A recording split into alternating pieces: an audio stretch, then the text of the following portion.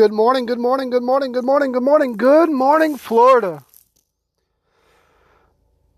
So on today's episode of How Fucked Up is Fucked Up, I'd just like to begin by saying I am going to go over a topic that is highly controversial in the U.S. and in Florida. I am going to fact check the fact checkers for 2,000 Mules. It's unfortunate that these fact checkers are doing this because they're completely 100% wrong, and they are obviously doing this from a political point of view instead of an objective point of view. So here are your fact checkers. Time to fact check them.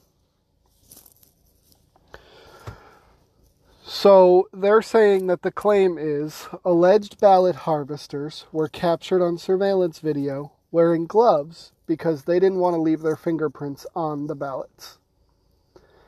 True the Vote's researcher claimed in the movie that the voters in Georgia started wearing gloves to prevent their fingerprints from touching ballot envelopes after two women in Yuma, Arizona were indicted on December 23rd, 2020 for alleged ballot harvesting in that state's primary election. But the Arizona indictment didn't mention anything about fingerprints, according to the media. Yes, it is true that the indictment did not mention anything about fingerprints. But if you go to the Arizona Judicial Branch website and actually look up the case, if you notice on 1/13/2021, fingerprints were ordered by the court.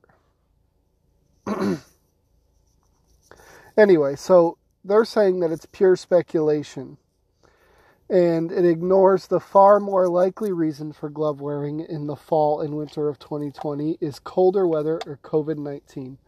One, you don't wear medical gloves for cold weather, so we can throw that speculation right out the window.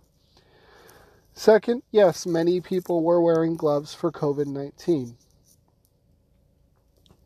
But when a court orders fingerprints in the middle of a case, what do you think would require court-ordered fingerprints? Ding, ding, ding, fucking ding. That's right. Court-ordered fingerprints are for fingerprint matching. If you dug a little bit deeper, you might actually find the truth. So again, the media's claim in this same couple of paragraphs is, in a similarly speculative allegation, the film claims its supposed mules took photographs of ballot boxes before they dropped them into boxes in order to get paid. But across the U.S., voters frequently take photos of their ballot envelopes before submitting them. One, in the media's claim, can you prove that voters frequently take photos and on a regular basis while visiting 5, 10, 20 different ballot boxes taking photos? Does that make sense to you? How about at 1:30, 3:30, 4:30 in the morning? Do photos frequently take pictures of their ballots and then run to their car? Do people frequently look around like they know they're doing something wrong before trying to slide in 5 to 10 ballots into a box? Dropping multiples on the ground because they realize they won't all fit? Okay. Additionally, an additional media claim here is, they're speaking on 2,000 Mules claim here. If it weren't for this ballot collection scheme, former President Donald Trump would have enough votes to win the 2020 election. Their supposed facts are the alleged scheme has not been proven, nor do these researchers have any way of knowing whether any ballots that were collected, contain votes for Trump or Biden. This is absolutely true. In the movie, it was assumed that the ballots were for Biden, But some of them could have just as easily been for Trump. I don't care who they were for. I want anybody committing voter fraud arrested and prosecuted to the fullest extent of the law.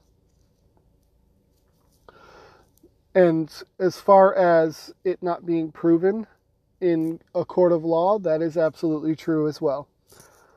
But no person has actually sat in the court and listened to all the facts. If a court would take the case on, there is a possibility they might find merit to it. And there is still a good possibility they may find that there was enough voter fraud to overturn the election. But, unfortunately, there's no real precedent to this overturning of the election, to my knowledge. If somebody does have precedent to them overturning the election in the past, I would love to know what it is, because I'd love to study that case law. I think there's still an opportunity for a court that will listen to actually listen to this and hear out the case.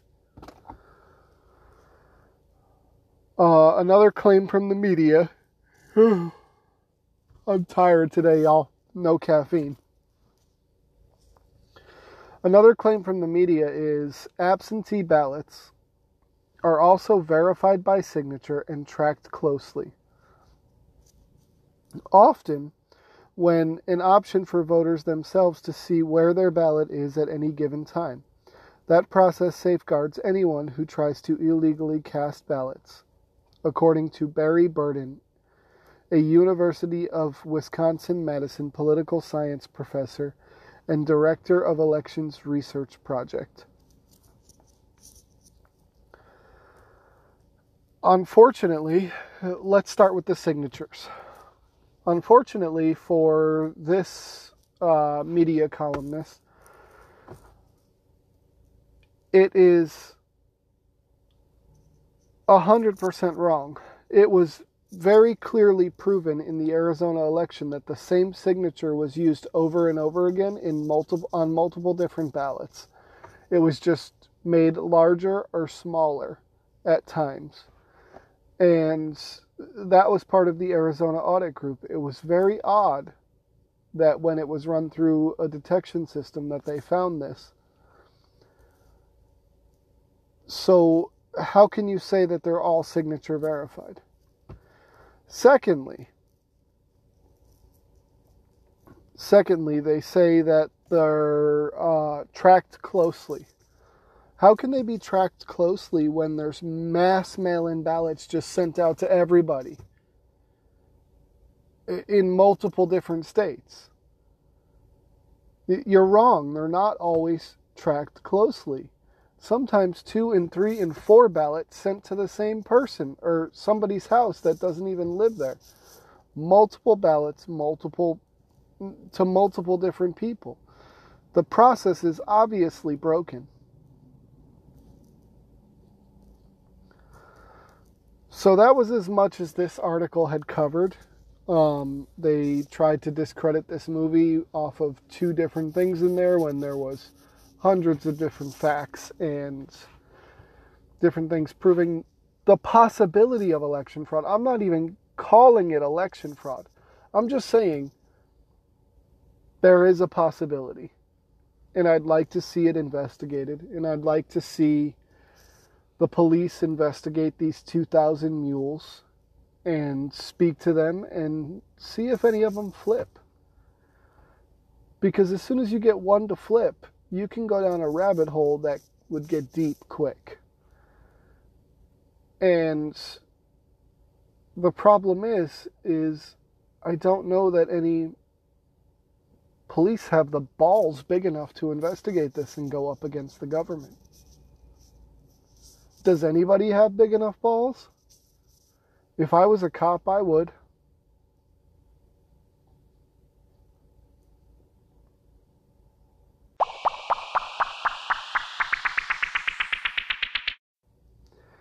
In the second portion of today's episode, I would like to note that I've reached out to Erin Grawl, my current rep in the Florida House, and she is running for Senate in my region.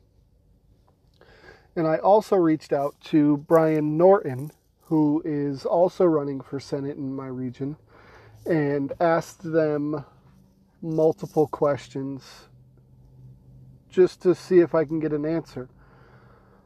I also requested a meeting with both of them. I have not heard a peep from Brian Norton or his campaign. They've not responded to me. They refuse to respond to me. As far as Erin Grawl's office, they directed me to her campaign, and I expressed back that I was frustrated and disappointed with that, as I did request a meeting. Her aide did say that they would personally express that I wanted to meet with her next time they spoke about scheduling. So we'll see where that goes. I'd love to have her on the podcast and speak to her, but it seems like a lot of these local reps and local representatives walk on eggshells. It seems like, and I can't say this personally about any of them, but it does seem like none of them have a backbone. And unfortunately, I can't vote for somebody who doesn't have a backbone and doesn't stand up for this state and this country. It's America first or nothing for me. I will not vote for an R or a D. You have to agree with my policies or you will not get my vote. So we'll see where that goes.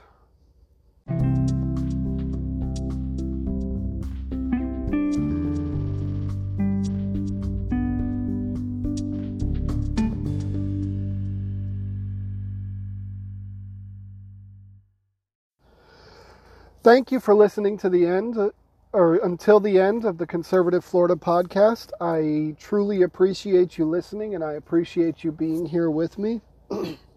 We are a family here in Florida, and we fight for what's ours. We fight for what we believe in. I am the one all over Twitter fighting for all the battleground states to have the drop boxes locked unless a watcher is there.